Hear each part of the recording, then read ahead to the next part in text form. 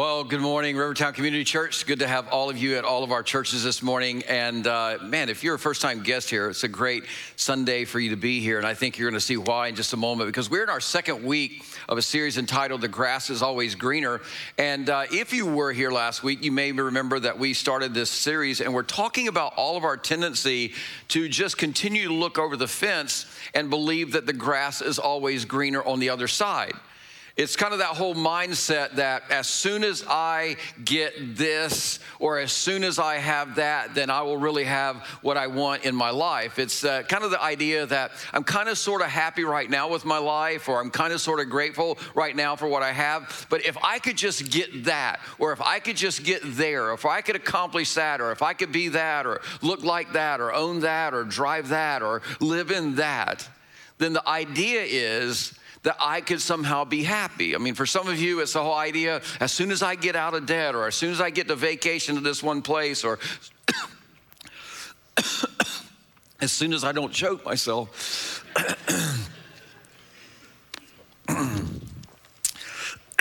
That was kind of weird. Yeah. Okay, are we good? Yeah, I think I'm back.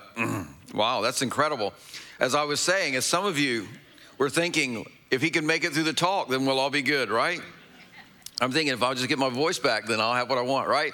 No, it's kind of like that idea we often think even as well with our kids. We go, listen, as soon as my kids achieve this, or some of you are thinking as soon as I get married, or some of you as soon as I get remarried, or some of you are as soon as I get unmarried, get that better job, get my house, get my, kids, become an empty nester, all of those things. And if you think about the progressions of all those things, there's always something next. As soon as I get my house, as soon as I get my house fixed up, all of that kind of mindset. So what we often think is, I'll be happy, I'll be content, I'll be satisfied if I could just be there, or if I could just have that.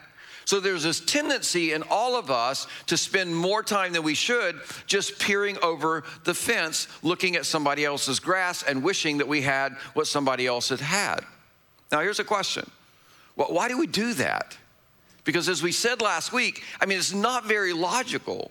Because from experience that there comes this point where more, it only gives you more incremental happiness. It's only short-term happiness.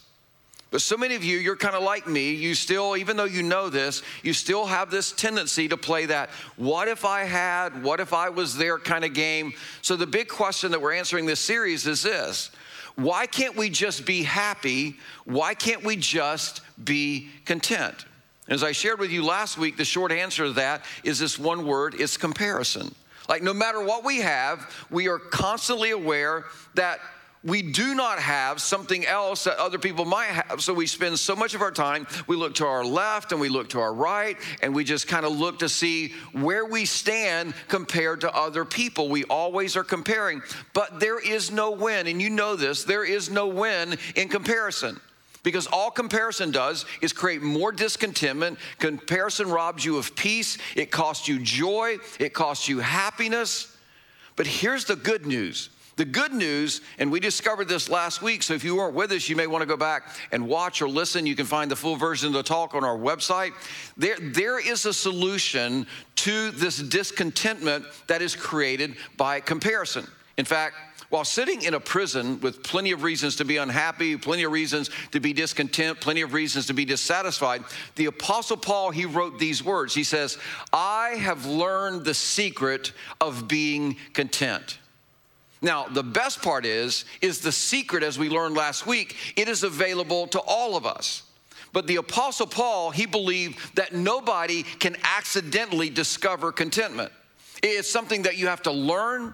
It's not easy. It's not obvious. You have to be very intentional about it. He says, there is a secret to it. That's why the intentionality.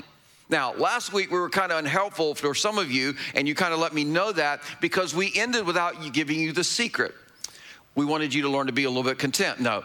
So the reality is because we gave you some questions that we wanted you to process last week to discover what discontentment was doing in your life. And so today what we're going to do, now that you've had a week to process those questions, is we're going to start discovering the secret today. And part of that secret is found in this question, or one of the questions that we introduced to you last week and that you were to think about. It was this question: where are you looking to measure if you're okay? Where are you looking to measure if you're okay? You were to think about that this week. Now understand, it's not a bad thing to want to know if you're doing okay. You should kind of be, wanting to understand that about your life. There's something in all of us that wants to know that we're competent and that we're accepted and that we're loved and that we're respected, that we're worth following or worth knowing or worth having around. That's something that you should measure to some degree. But it's important to be aware of who or what you're looking to in order to measure whether things are okay or whether that is true of you. Another way of saying it is this way: what are you looking to for your reference point? What reference point are you using to make sure you're okay? What was your standard? Who or what is your measuring stick to make sure that you're okay?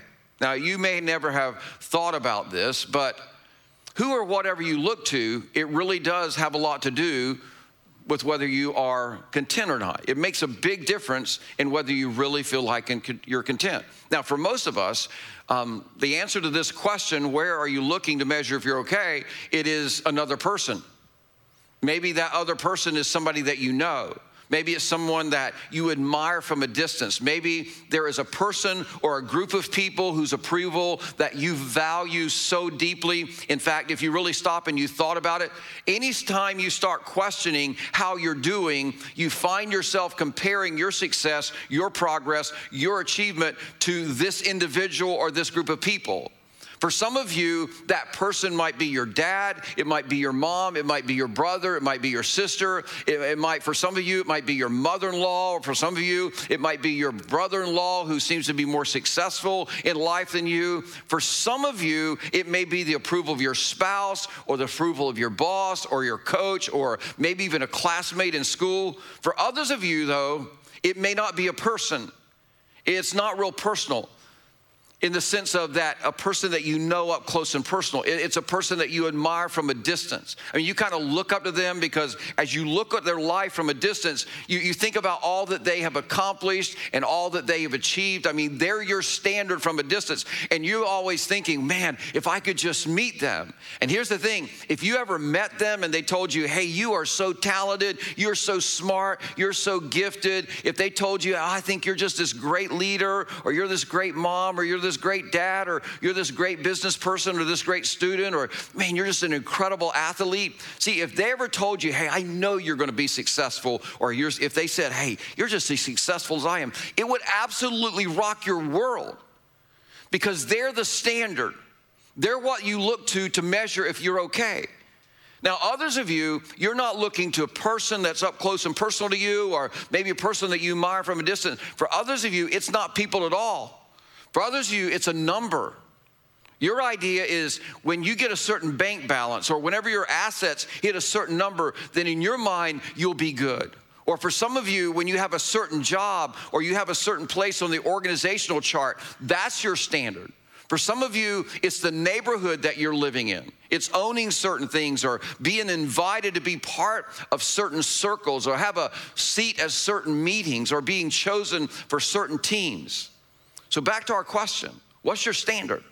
What's your point of reference? Where are you looking to measure if you're okay? Because here's the reality. All of us look somewhere. It's like there's this whisper inside of us that just from time to time just comes and gets in our head and starts speaking to our heart, and it says, I wonder. Don't you have that whisper in your mind, in your heart sometimes? I wonder how I'm doing. I wonder how I'm measuring up. I wonder if he'll always love me. I wonder if she'll ever leave me. I wonder if my boss thinks that I'm a good employee. Or I wonder if my kids think that I'm a good parent. I wonder if I'm enough. I wonder if I'm accepted. I wonder if I'm respected. I wonder if I'm doing all right. See, that whisper, we've all heard it, right? Sounded familiar when I was saying it out loud. That whisper is part of the normal human experience. And it doesn't matter how successful you are. It doesn't matter how you were raised, whether you had a good background or a bad background. That question, it never leaves us. It never leaves us. So what do you do about it? Now, here's why that's important, because while we know that that whisper's there and we know it to be true, what you may not know is that being a follower of Jesus Christ, it absolutely offers an explanation for where that whisper comes from. And then it offers an answer to the question, am I doing okay? I don't want you to miss that. If you're not a follower of Jesus Christ, that might be why you want to think about becoming a follower of Jesus Christ, because being a follower of Jesus Christ, being in a relationship with Jesus, it answers where that whisper comes from. And then the answer to the question of, am I doing okay? In fact, the Apostle Paul, he addresses this in an ancient letter that he wrote about AD 49 to Christ followers living in the area of Galatia. So if you want to take your Bibles and go with us to Galatians today, that's where we're going to be looking.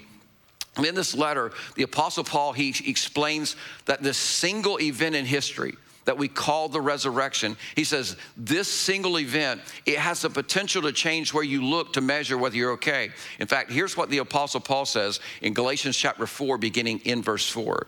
He says, but when the set time had fully come, God sent his son, literally Jesus, born of a woman, that would be Mary. And then this is the significant line, born under the law. Now, this might kind of be new terminology, this whole idea of born under the law. This may be a new idea for many of you, so let me just explain it for a minute. Literally what Paul is telling us is that every person who is born into this world, including Jesus, was born under the law. And what that means is you were born not only under God's law, being obligated to God's law, but it also means that you were born with some sense of a moral compass, this set of ought tos and ought not tos that were basically written in our heart. In other words, nobody really has to teach it to you. God designed you with a level of understanding, some level of understanding of right and wrong that you've always kind of intuitively known. It's that thing that's in you that think things like this. People should always, or people should never. Or you think, man, this is just right, or this is just wrong, or I should always, or I should never. It's those kind of thoughts. So let me just kind of give you an example. Let's just say that you're backing your vehicle, your truck especially. Let's just pick on trucks because they're so big in parking lots nowadays. And you ever get frustrated about these trucks that are so big they should have 2 parking spots, you know, that kind of thing. And so let's just say that you're backing your truck out of the parking lot and you accidentally bump in because your truck is long and it's got this big bumper thing on the back, and you bump into somebody else's car behind you. And of course you get out and you take a look at the damage, and your truck is good to go, obviously. I mean, you could run over somebody and never know it because your truck is so big and powerful, right? But there's a pretty significant dent, some scratches on the paint of the other person's car. So you're in a hurry, and you know what? You don't want to be bothered with this, and there's nothing wrong with your vehicle, right? And you don't need something else to deal with in your life right now. So you look around and you see, is anybody else looking? Anybody else see this? No. And then you also look around and you go, oh, there's no cameras in this parking lot. So what do? Now here's the reality. We all find ourselves in these kind of situations all the time, don't we? I mean, I don't care if you're a Christ follower or not. In that situation, you know what the right thing to do and the wrong thing to do is immediately, right? Well, where did that come from? How did you know that it would be wrong, the wrong thing for you to do just to drive off from that parking lot? How did you know that? I mean, how come everybody in this room or in all of our rooms knows the same thing? It's not because of how you were raised. It's not the fact that you're an American. No, the Apostle Paul says, no, it is much bigger than that.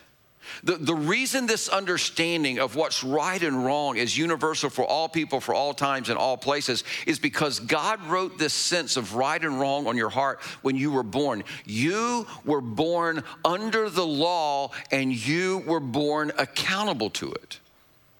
Now, here's the bad news. Not living up to that internal standard of right and wrong that you have And then not living up as you begin to understand, you get older and you begin to understand God's law, not owning up or living up to that. What it does is it creates guilt in you, and then that guilt begins to create insecurity in you. So don't misunderstand that. With guilt comes insecurity. And when you start feeling guilt that leads to insecurity, suddenly you're not sure that you're okay anymore. And there's no amount of rationalizing, there's no amount of accomplishment or achievement, there's no purchase, there's no promotion, there's no marriage, there's no amount of money that will make that sense of wrong, that sense of insecurity that comes from guilt go away. Because your problem and my problem, according to the Apostle Paul, is much bigger than that. We were born under the law. The Apostle Paul says the root of our problem is we were born with this moral compass. And whenever we fail to do things that are right, and we've all failed to do so many things that are right, it creates all this insecurity, and then it creates brokenness. Our insecurity makes us draw in, it makes us hide out, and it creates all this brokenness in our relationships, not only in our relationships with other people, with ourselves, with our friends, with our neighbors, with our coworkers, and even with God. And the Apostle Paul is saying that is why most of the people we look over the fence at, those successful people that we think like the grass is more greener in their yard, it's why they still don't seem content. It's why we know people who have accomplished so much and they are still searching and they're still striving for more. And you're looking over the fence at their life and you're thinking, man, if I had what they had, if I had their marriage, if I had, what they own, if I lived where they lived, if my kids turned out like their kids, man, that would be more than enough. I would just be secure and I would be satisfied. But we know that doesn't work that way, because more is never enough, because there is something that is broken, something that makes a person look at their success and go, what am I missing? And it has everything to do with this thing being born under the law. Now, what we all know is, like, if we get that more expensive car, or that bigger house, or, you have another child, it won't solve any problem of insecurity or guilt or shame in our life, which is why the Apostle Paul says, hey, here's some good news. At the right time, what happened? God sent his son. And why did he send his son? To fix the problem all of us born under the law have. That whole guilt, shame, and therefore insecurity thing. So God sent his son, Jesus, to be the answer for you and to let you know that in Jesus Christ, when you have a relationship with Jesus Christ, you're okay with God. See, for all of us who just kind of get caught up in these ought tos and ought not tos, here's what the Apostle Paul says. He says that when the set time had fully come, God sent his son, born of a woman under the law, to redeem those under the law. Well, who are those under the law? That's all of us. That's every one of us. To redeem those under the law, that we might receive adoption to sonship. In other words, Jesus showed up to do something for people who would follow him, and those who wouldn't follow him, those who would believe in him, and those who would not believe in him. And what he did is he came to redeem those under the law. Literally, he came to provide a solution to all the relationships we've broken, to all the insecurity that we feel. He redeemed all of us who stand guilty under the law. How did he do that? By going to the cross and dying for our sins, paying the price on the cross for our sin, and then rising again. Now, what's interesting about this is when you read this, to redeem those, this word redeemed here, it's really a financial or a transactional kind of term that means to buy back or to win back. It's to bring something together that has been separated. That would be our relationship with God. The problem is this word redeem, it's a very transactional kind of term. It's a very financial term. It doesn't feel very personal to us when we say, well, Jesus came to redeem us who were under the law, to buy us back, to win us back. But there is something that is very personal in this verse. There's something that becomes very emotional, so emotional that it will override all of your sense of guilt, shame, and insecurity. And it's in the last part of this verse. Notice what he says. He redeemed those who were under the law, literally redeemed all of those who were guilty, so that we would have the opportunity to receive adoption to being a son or a daughter of Christ. And what the Apostle Paul is saying, and I pray this morning this becomes very personal to you, Jesus didn't die for your sins just so that you know that you're forgiven. He didn't just die for your sins so that you could know that you're going to heaven when you die. He says, no. It is way better than that. Jesus died for your sins and rose again so that we might receive adoption to sonship. Literally, so that you and I could become part of God's eternal, forever family. Now, here's the thing you have to understand. This is phenomenal when you think about it. This word adoption, the Apostle Paul uses very intentionally. But it's different than how we think of adoption. See, when you think of adoption, you might think of babies being adopted. But that type of adoption, of adopting babies, it didn't exist in the first century when the Apostle Paul was writing this. The only kind of adoption that Roman or Greek citizens knew in the first century was adult adoption. See, it was not uncommon for a family to want a certain kind of son to be their heir, and maybe their son didn't turn out right, or they didn't have a son. And so what they would do is they would look around and they would find a grown man who had very few flaws or very few faults, a person of great character, a person that had been successful. He'd already proven himself to be responsible and was physically healthy, and in most cases very wealthy. And what they would do is they would adopt him.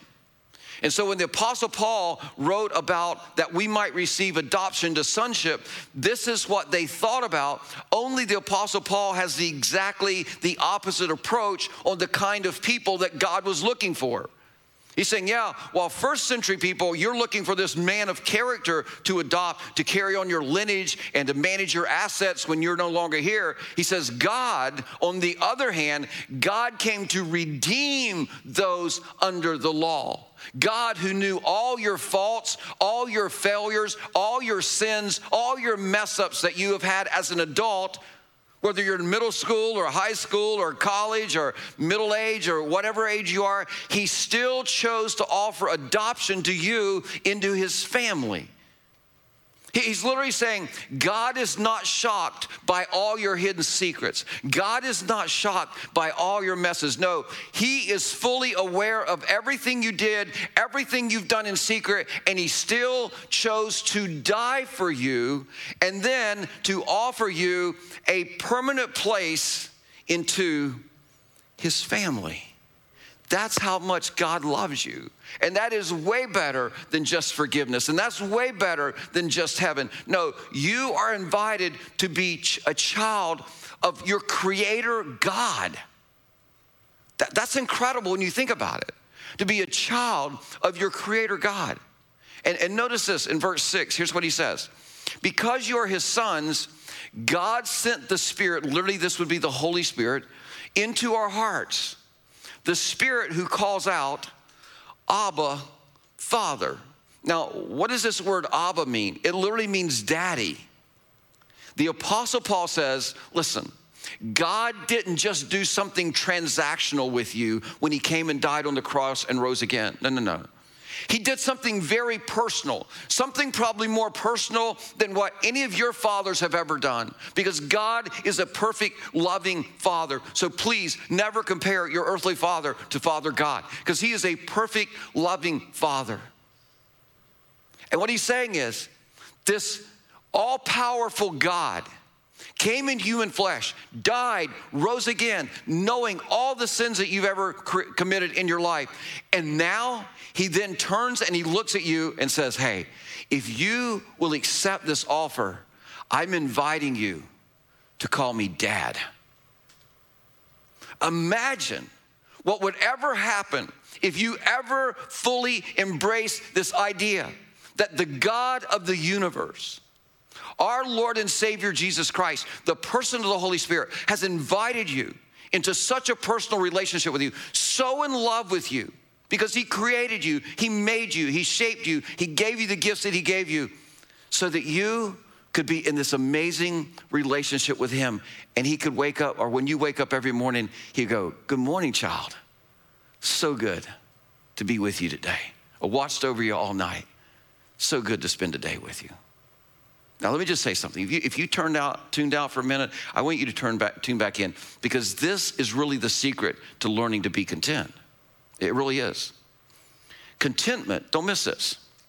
Contentment comes from security. Contentment comes from security. And security is found in being confident in who and whose you are. See, once you know that your Creator God is your dad, and he loves you unconditionally. He loves you knowing everything that you ever have done wrong against him or any other person. He's saying, and I still came, I redeemed you, and now I'm offering this invitation to you to be my child. See, at that point, when you begin to understand that, then you understand you don't have to be insecure and you don't have to be discontent anymore. Because at that point in time, you don't need to look to the left and you don't need to look to the right to see if you're doing okay. No, you don't have to look that way. You can simply look up and you can hear your daddy say, yeah, don't worry about those people on that side of the fence or that side of the fence. You're fine because you're my son, you're my daughter. And he says that about you every day, just like you say that if you're a good parent about your children every day, no matter whether they live up to their potential or not.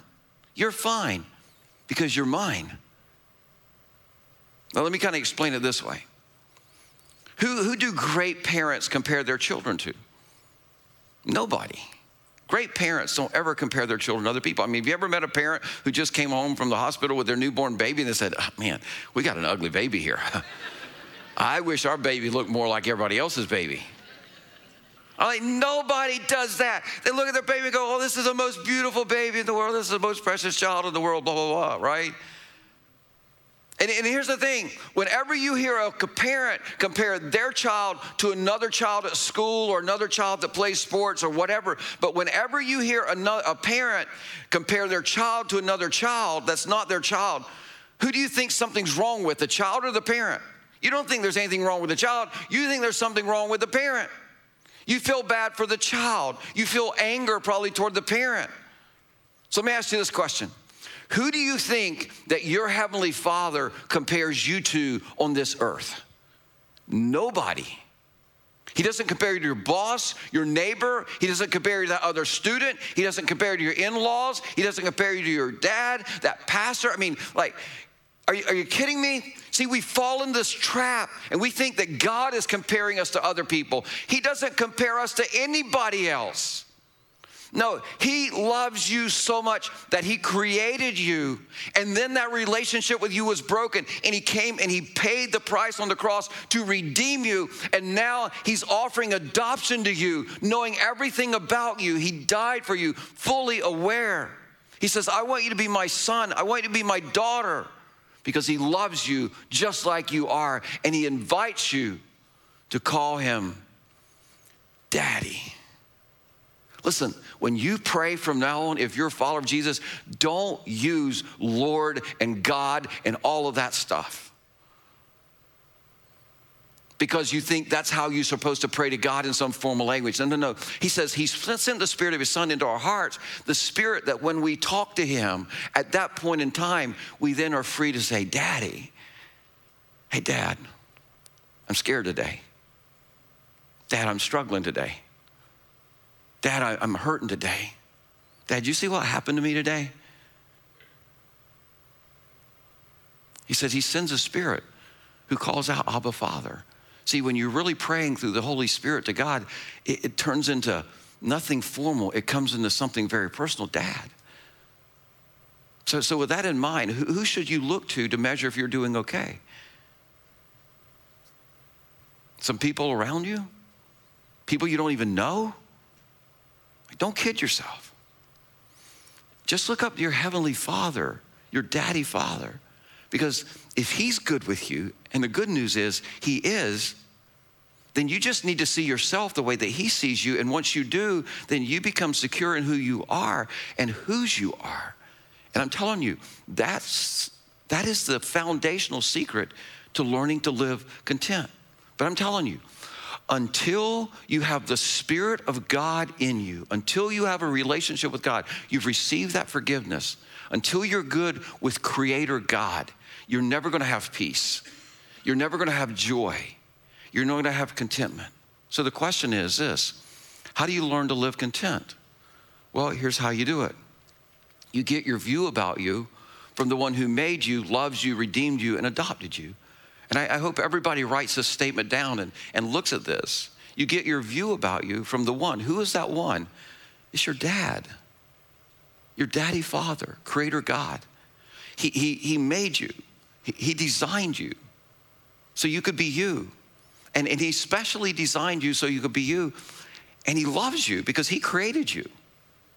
And then when that relationship got broken, he says, okay, I'm going to redeem you. I'm going to pay to win you back and buy you back by dying and rising again. And now he says, oh, I want to adopt you. And I just want to say this statement here, it is not a license to never change or grow or achieve. No, it's just the opposite of that. See, because once you become secure in who you are and in whose you are, then you'll be free to be all that God created you to be, and you won't try to be whoever somebody else wants you to be. No, you'll be free to fulfill your own potential. You'll be free to take risk and try things and fail, because failure doesn't define you anymore. It's just an event. It's not your identity, and you know that your daddy God is okay with you going, yeah, son, yeah, daughter, awesome, you tried that. Let's learn from that, and let's see how we can do better next time, because I made you to be creative, and that's how you learn, by failing and making mistakes. See, when you understand that God is Daddy Father, then you're free to be honest about all your messes in your life, and you're able to cooperate with God as He changes you and frees you from all that stuff in your past. Listen, this statement is not about not being you. God is saying, I want you to be the real you that I created you to be. See, what this does, when I get my view about me from my daddy Father, it frees me to be the best version of me. It frees you to be the best version of you that God created you to be, because if Creator God is okay with you, it doesn't matter what anybody else thinks of you. So just imagine with me for just a moment before we close out our conversation today, how powerful it would be if you embrace your Heavenly Father's approval of you. If you stop peering over the fence to see what other people thought about you. If you stop taking your cues about you from the people around you. If you stop looking to the left and right to see if you measured up, to see if you're okay. Like if you stop looking at your past. If you stop looking at your failures, because Jesus said, I took care of all of your sins, past, present, and future. If you stop looking at all that, there's no hope. There's no peace there. See, you were never meant to live that way. And that's what the Apostle Paul is saying to us in Galatians chapter 4. He says, you have a daddy in heaven who is saying, stop living like you've been living. Don't worry about them. It doesn't matter what they have. It doesn't matter what they can do. Just look right here in my eyes and listen to me, he says. Get your view about you from the one who made you. He's saying, I made you, so don't you think I love you?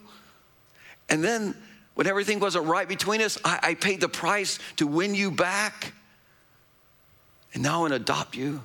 Listen, imagine living one day fully aware of that kind of approval and acceptance.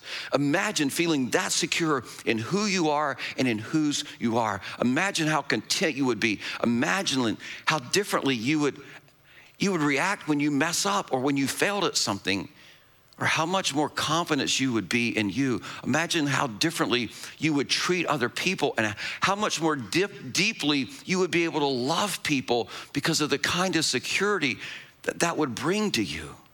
Listen, if you are a follower of Jesus Christ, that is right there at your fingertips. All you have to do is start listening to what your Heavenly Father, your daddy, says about you. That's all you got to do. Now, if you're with us today and you're not a follower of Jesus, we want you to know this. Jesus died for your sin. He rose again so that you could be redeemed. And God has this standing offer no matter what you've done. And we just introduced it to you today, this standing offer to be adopted into his family. And the only question for you is not what you've done. The question for you is, will you choose to embrace the offer so that you then can get your view about you from the one who made you, loves you, redeemed you, and adopted you? Because I'm telling you, folks, this is where our security is found. And once you accept this incredible offer from God, then you're going to be ready for the next step to contentment, which we will pick up there next week. But for those of you who are ready to embrace this, if you're a follower of Christ, as I pray to close out here in just a moment, just say, Daddy, Father, I want to I want to live in this kind of security. Help me to begin to get my view from you because you made me. Therefore, you love me the way I am. You don't think I got any problems because I can't do what my brother or my sister or my mom or my dad can't do. You created me, you loved me, you redeemed me, and you adopted me. But for those of you who've never received that gift of adoption, I want to give you the opportunity to accept that right now. So all of our churches, if everybody will bow your heads and open your hearts to God. If you have never received Jesus Christ, forgiveness for all of your sin, his redemption, if you've never received that, if you've never said, God, I'm accepting your offer to become your son or your daughter, will you just pray this prayer in your heart as I pray it out loud? Just say, Jesus, today, I get it. I don't have to live up to what my dad did or my mom did or make up for what my dad did or my mom did or some other family member did. I don't even have to make up for what I did in my past. Because Jesus, I get it, you redeemed my past. You paid for my past. But you didn't just pay for my past, you paid for my past, my present, and my future by dying on the cross and rising again to pay the penalty for all my sin. But in doing that, you expressed your incredible love to me. But more than that, you've made this incredible offer that once I confess that I'm a sinner in need of a Savior, and I declare, Jesus, you are my Savior, and I ask you for your forgiveness of all of my sin, and I accept this relationship. Today, I get to become your son, your daughter. And today I'm asking you, Jesus, I want that. I receive that gift of forgiveness. I receive this gift of a new life in Jesus Christ.